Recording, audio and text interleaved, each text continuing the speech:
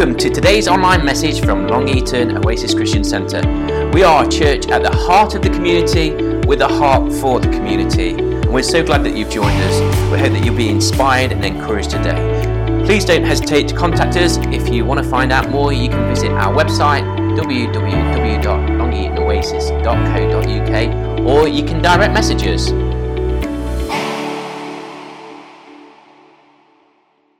So this morning, if you have a Bible, you might like to turn to James chapter 2. So this morning, I don't have a PowerPoint that's going to come up, but I'd like to keep this chapter open, and we're going to concentrate on this for the next few moments. So James chapter 2.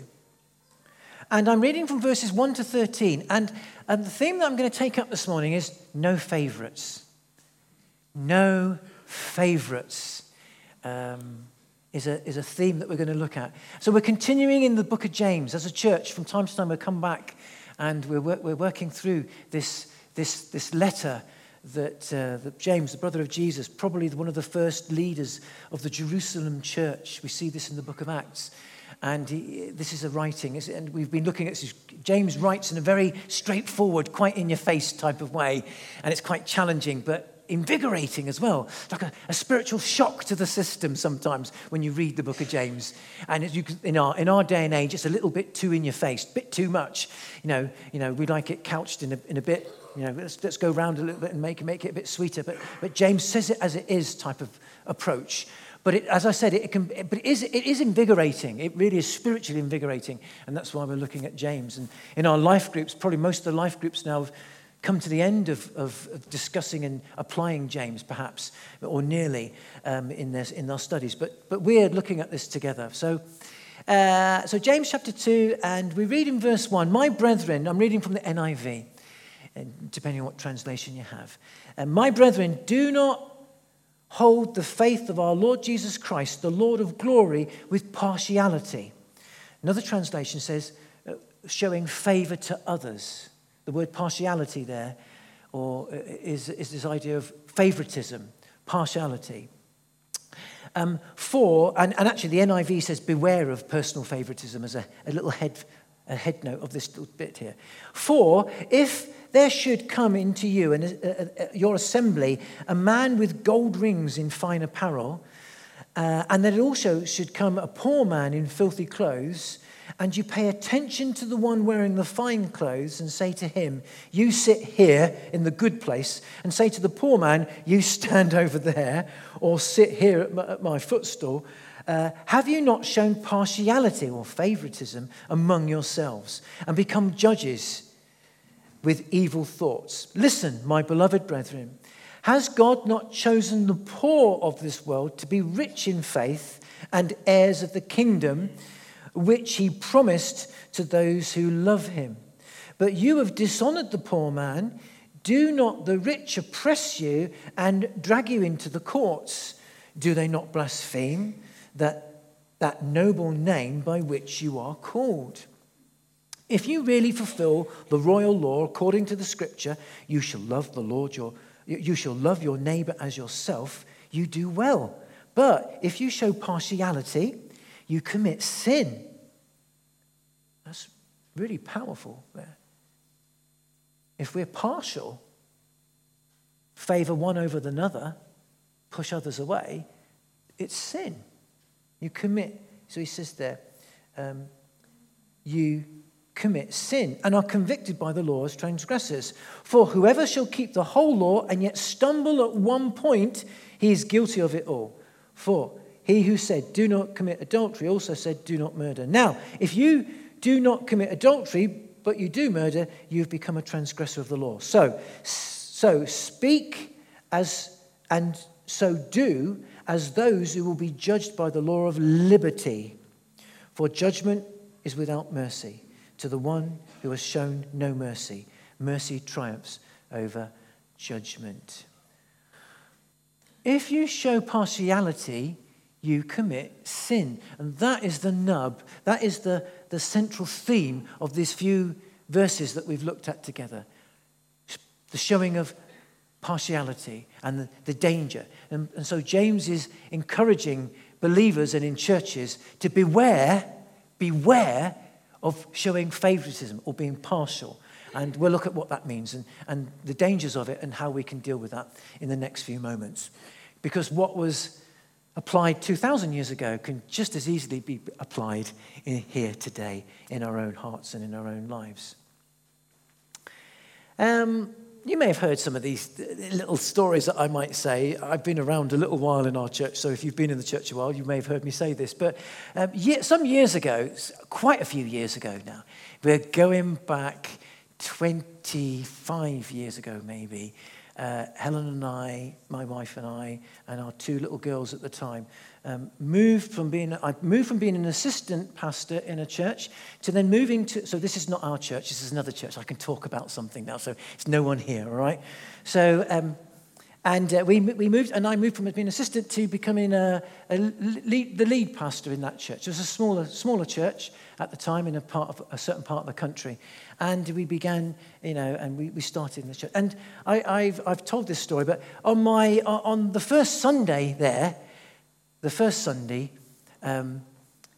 chairs were sort of laid out similar to this, and I came and sat sort of near the front so I can get to the platform, and my wife Helen didn't sit right on the very front, she sat on the second one behind, with our two girls. That was Leanne and Katie. They were only little tots then. Little Aberdonian accents. They sounded like little Aberdonians, those little girls. And they had a lovely, lovely, beautiful accent. But I digress. Anyway, so they came to sit down, and a lady said to my Helen, "That's my seat." She wasn't even very nice about it, actually. So my wife said, "Okay." And she moved a bit further away and sat there. And then later on, that morning, the elders, welcomed me, and they called my wife and our children onto the stage, and we came and stood on the stage. And the lady was horrified that this lady that she said, "That's my seat you're sitting in," was my wife. This idea of partiality, and the same church, a few years later, that church began to really grow. I say really grow. God was very kind. He was very gracious.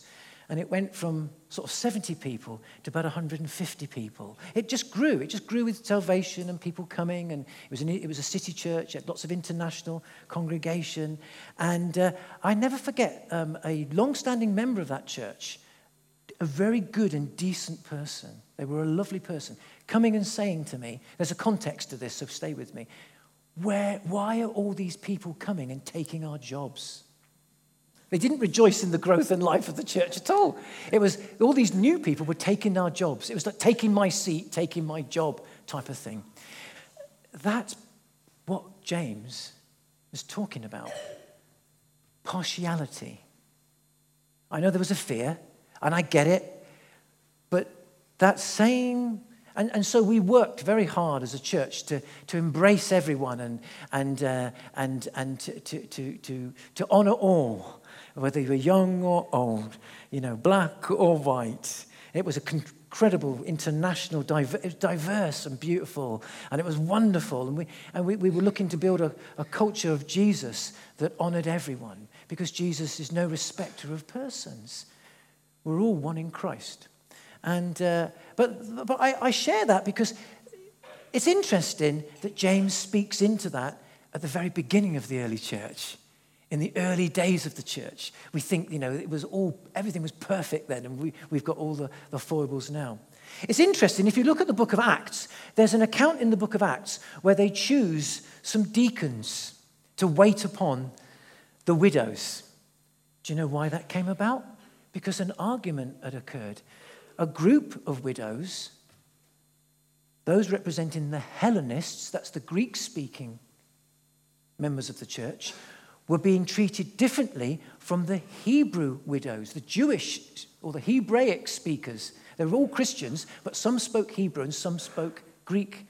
It's in the early book of Acts, and this is why they chose the deacons. The deacons were chosen to make sure everybody was treated the same.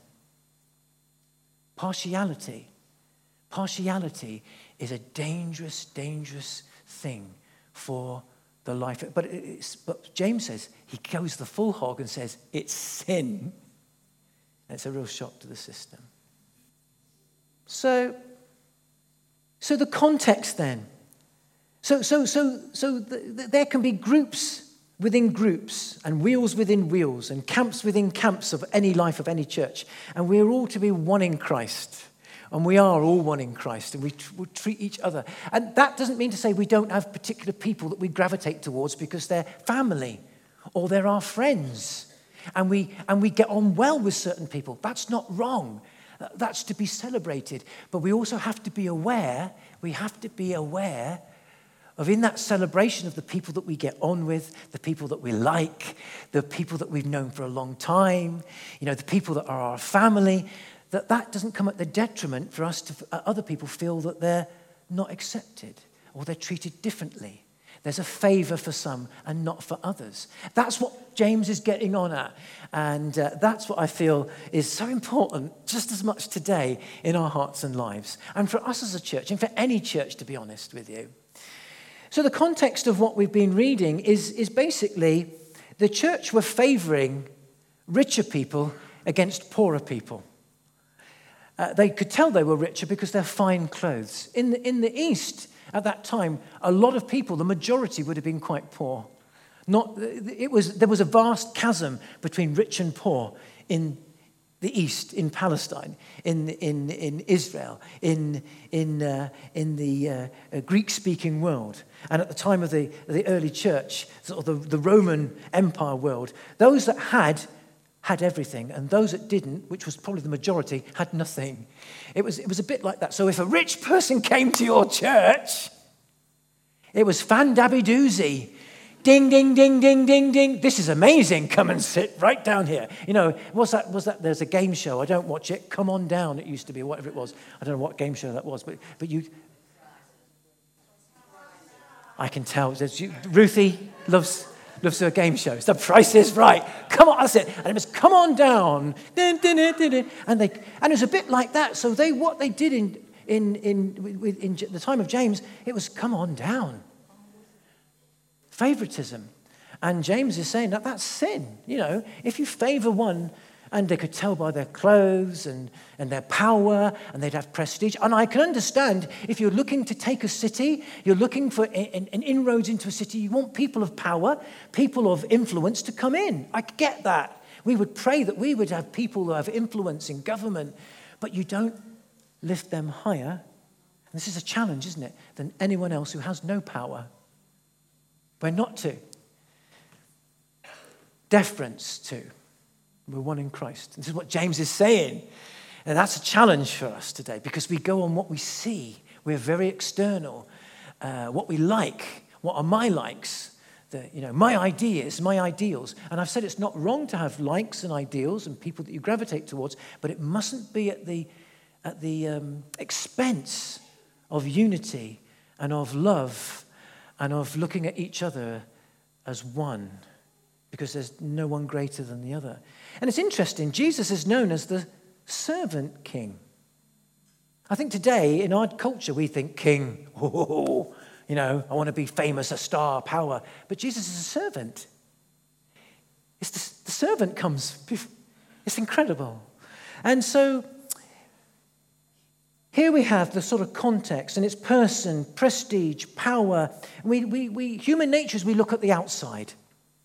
Samuel was reminded in the Old Testament when he was looking to choose the king and anoint the king that God reminded him, I do not look on the outside, God looks at the heart. Doesn't he? God looks at your and my heart. And that's so important, this, where my heart is, what my heart is like, how my heart is, my heart before God, my heart with God, God changing my heart being opened, my heart being changed from glory to glory.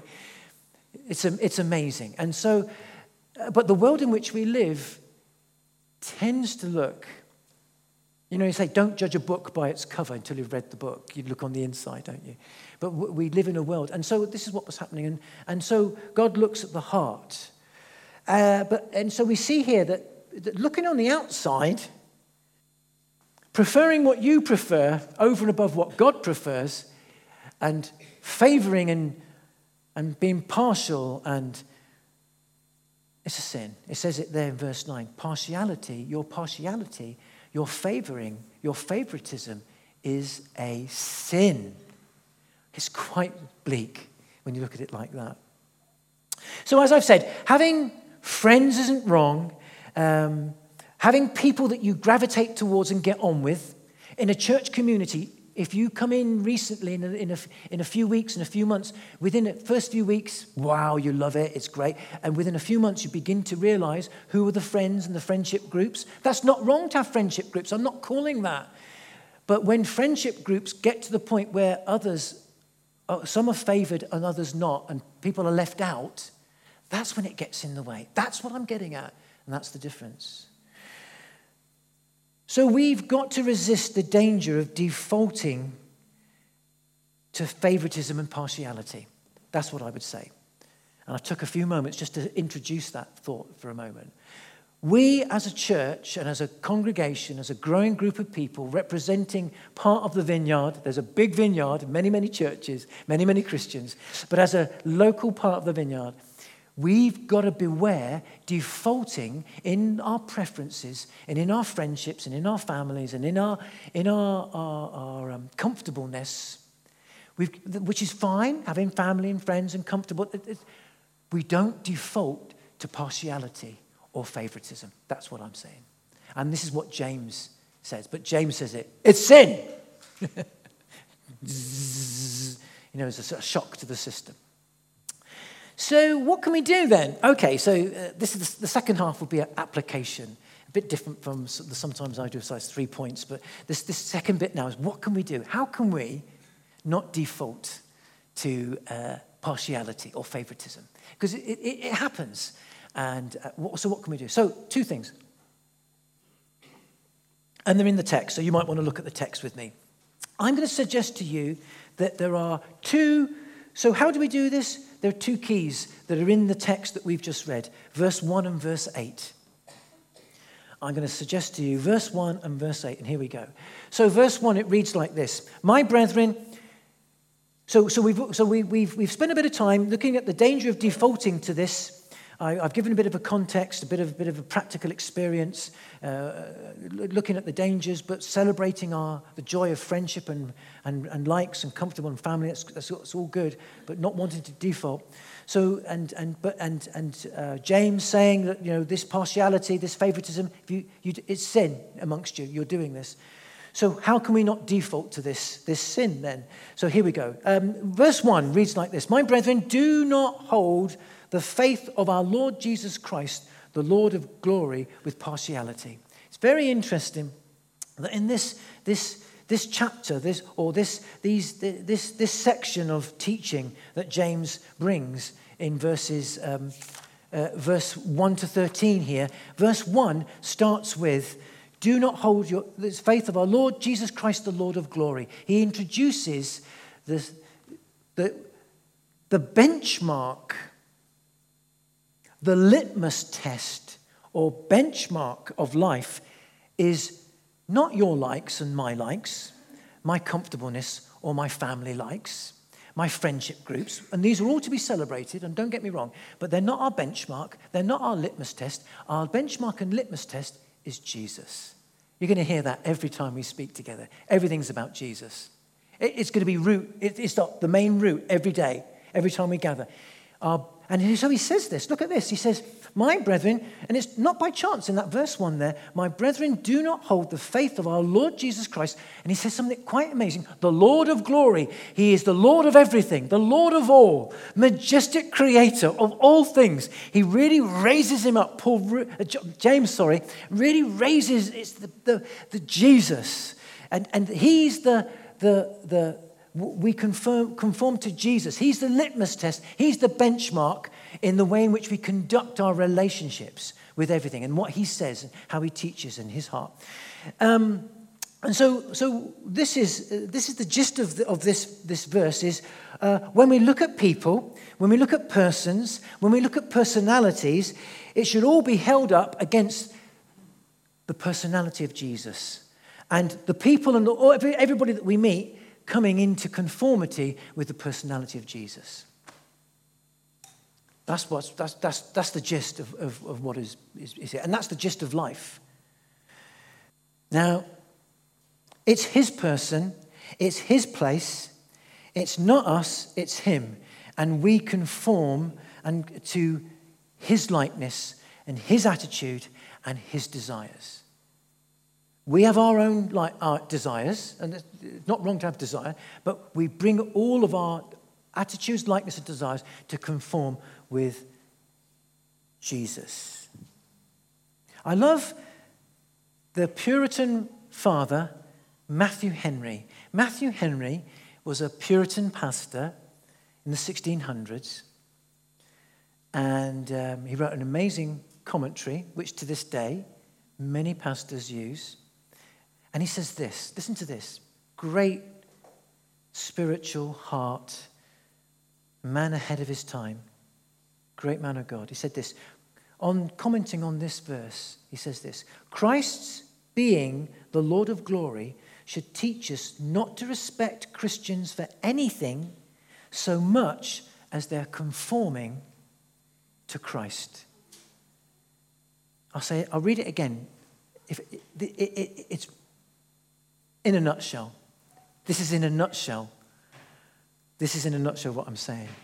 And he says it beautifully. Christ's being the Lord of glory should teach us not to respect Christians for anything so much as they're conforming to Christ.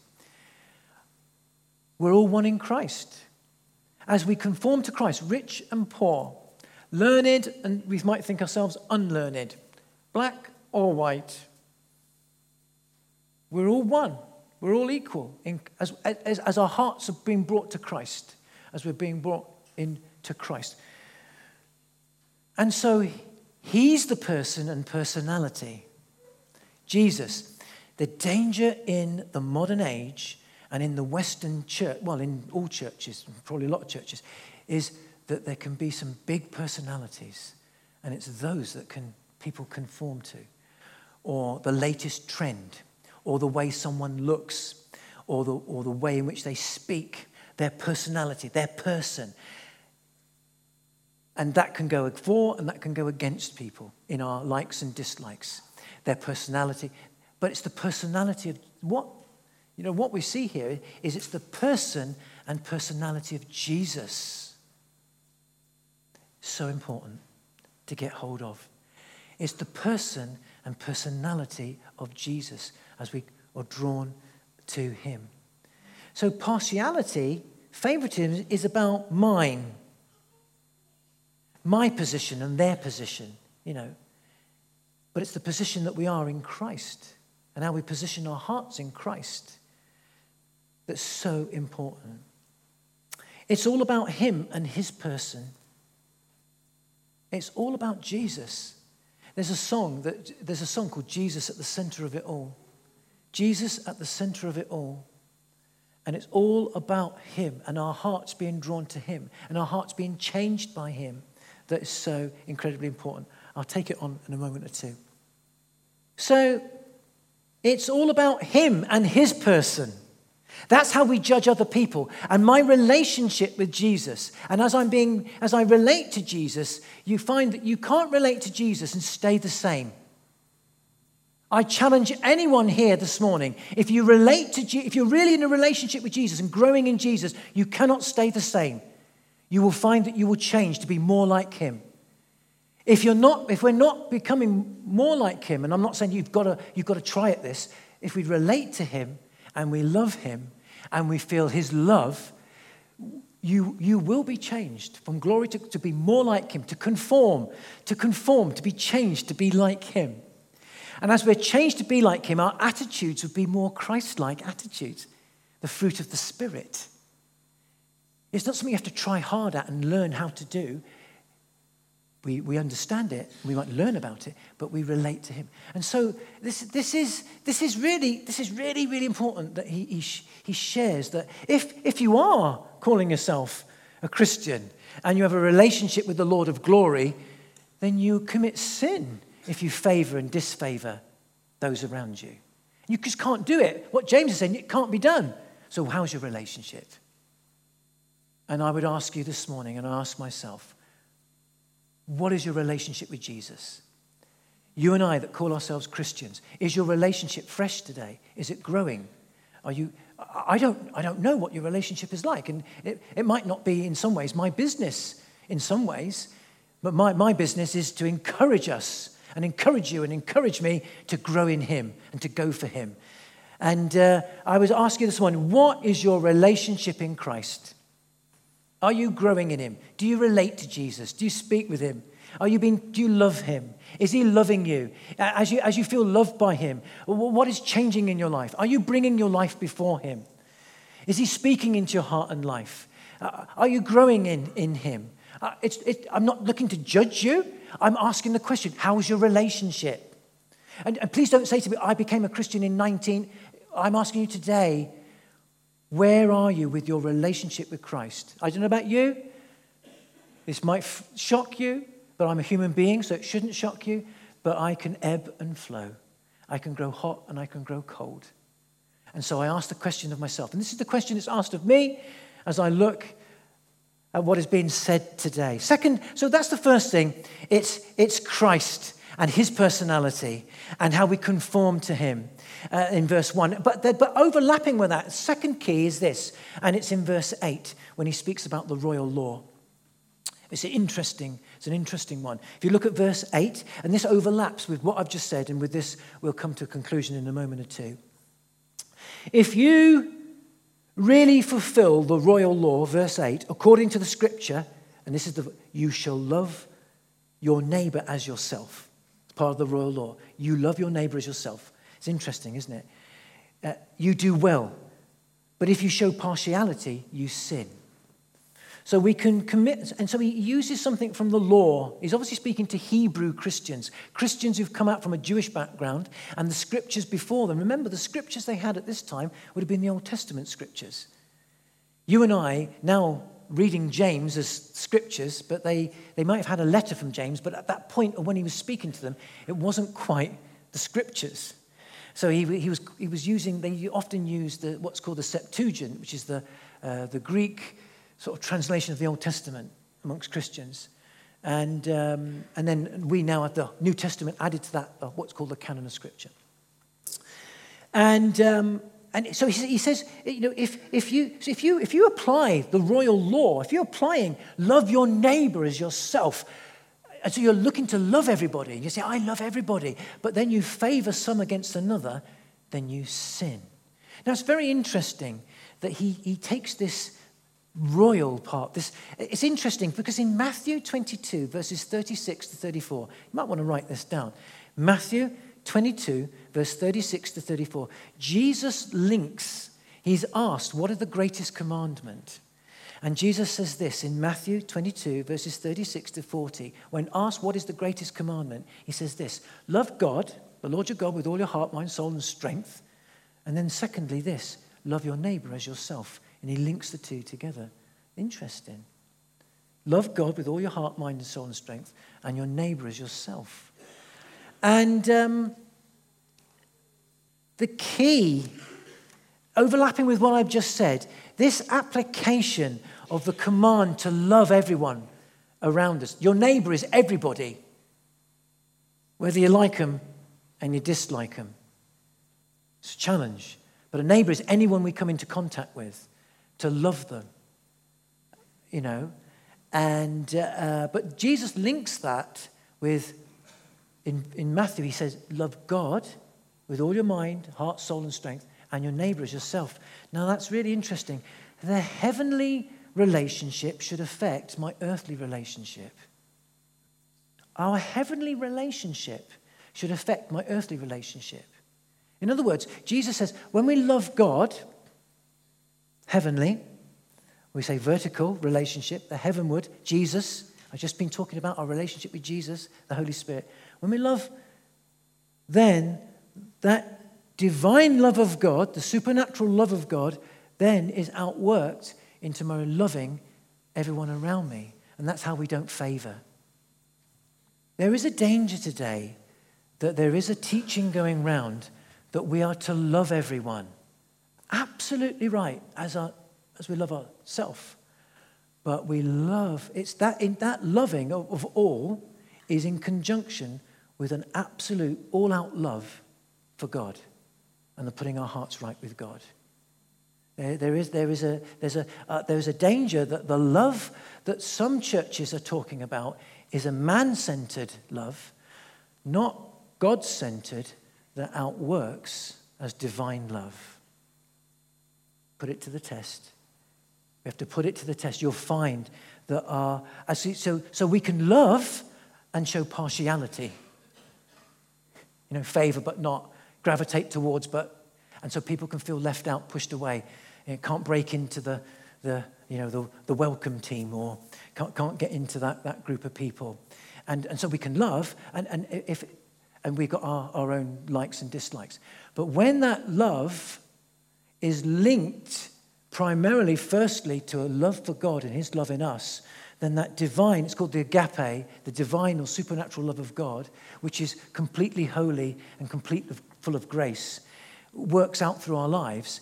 We begin to be changed, and we can love the unlovely, and we can bless those that persecute us.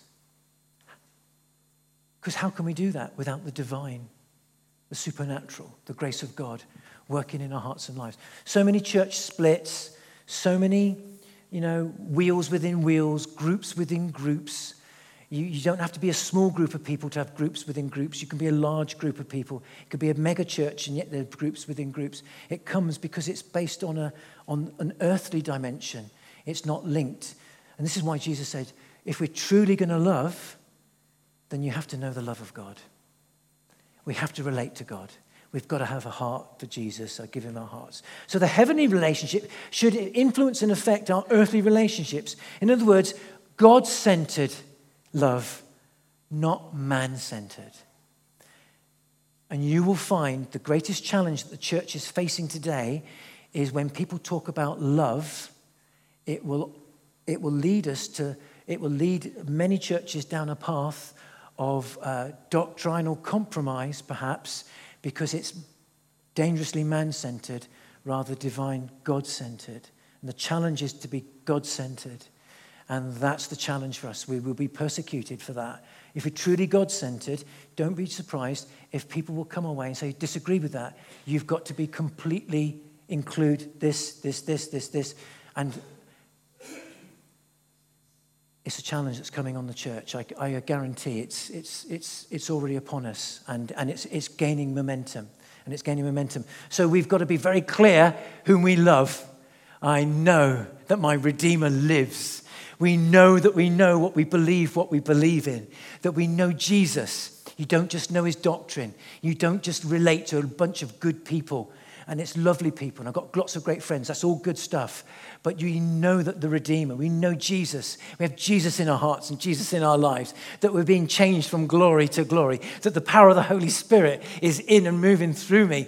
And Jesus said, you will have trouble in this world, but take courage. I've overcome this world. And so we're called. So with that then, as we conclude, as we finish right here, right now, is I want to ask you, what's your relationship like with Jesus today? What's your relationship like with Jesus? If the worship team would come, that would be great. Thank you. We're going to conclude for this moment. But we want to be a church that embraces everyone. That's challenging. That's really challenging. Our culture is that we're a church that honors Jesus, the glorious Lord of all. And so if we're to be a church that honors Jesus and that loves all, we've got to deal with our own foibles and our likes and dislikes and our upsets and allow the Holy Spirit to work through us. And as the Holy Spirit begins to work through us and in us, and Jesus is our Lord, and he begins to heal, and he saves, and he delivers, and there's mercy, and there's supernatural grace, an amazing thing happens. You get a unity. You get a unity. In the Highlands of Scotland, where they don't have music in some of the churches, they have a man called, it's probably usually a man, it's called a presenter. And they have a tuning fork. Yeah, some of you are nodding your heads, you know what I mean. They have a tuning fork. They hit the tuning fork, and they only sing the Psalms. And they go, ding, and it goes, and the tuning fork goes, and everybody stands up, and they go, and then they sing the song together. That tuning fork is Jesus. And that brings the unity, and they get the note, they get the right note. But the tuning fork is Jesus. We are all to conform to Jesus. As our hearts are changed by him and we conform to him, then you find that we become in tune with each other, even the ones that we find difficult. I'm being very careful not to look at anyone in the eye, not wanting to say, I've been around a little while. I've been in our church a little while now, so you make friends, you make enemies, you can make all sorts. But you know what? We get on. We grow together. We embrace. And we say when new people come in, taking our jobs. Oh, tell you what, you can have mine. No, I love serving you. I love what I do. But it's Jesus. I know that sounds so simple, but it's as simple as that. We're making it too difficult in a very age of too much. Let's love him. So this morning, should we stand together? Well, where's your relationship with Jesus this morning? Would you like to renew your relationship? You're a Christian, and maybe you need to renew it. You need to renew your heart. You need to renew your love. You need to renew your desire for him. You want the Holy Spirit to be released afresh in you. Maybe that's you this morning. Then come this morning. Let's open up our hearts and be renewed. And say, Lord, I give you my heart afresh. I love you. And for you, it might be that you change something in your devotional life. For me, do you know what I did when I was reading through the Bible in a year? I started to listen to it.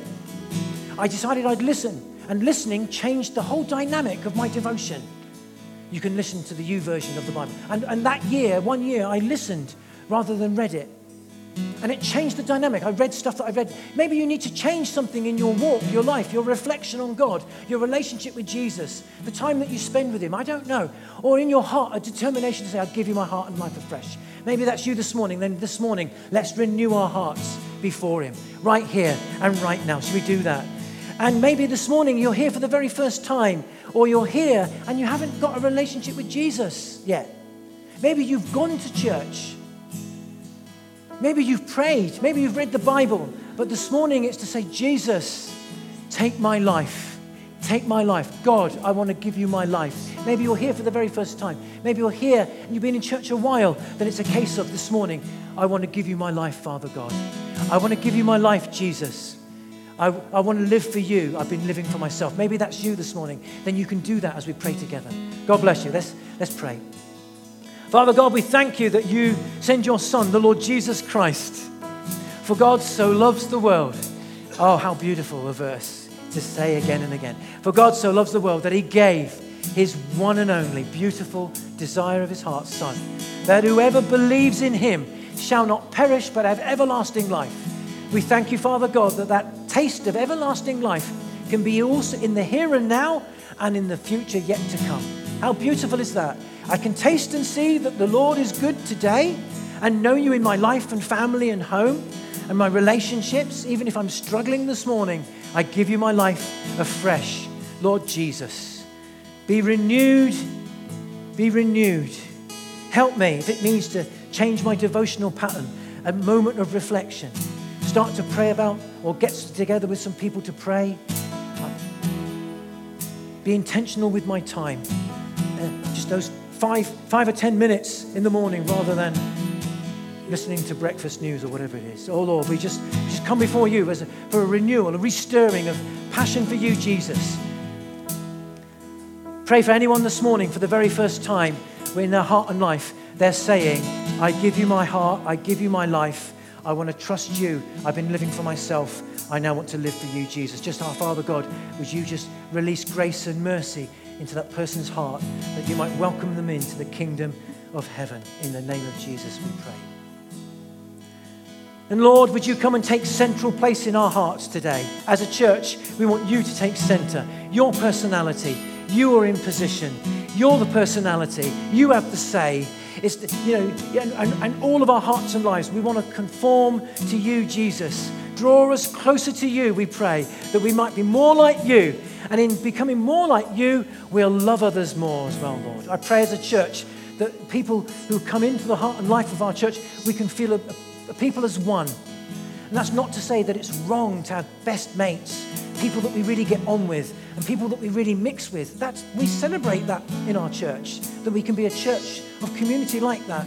But we pray that it will not be at the detriment to anyone feeling pushed out, left at the side, unfavored. We pray favor on all. Favor on all, Lord. We pray favor on all. I pray it, Father God, because it's going to be a challenge for us as a church, because we default in our human nature. But Holy Spirit, help us today that there might be favor on all. In the name of Jesus, we want to honor you and live for your glory. In your name we pray. Amen. Amen. Amen. Let's sing together. Thank you.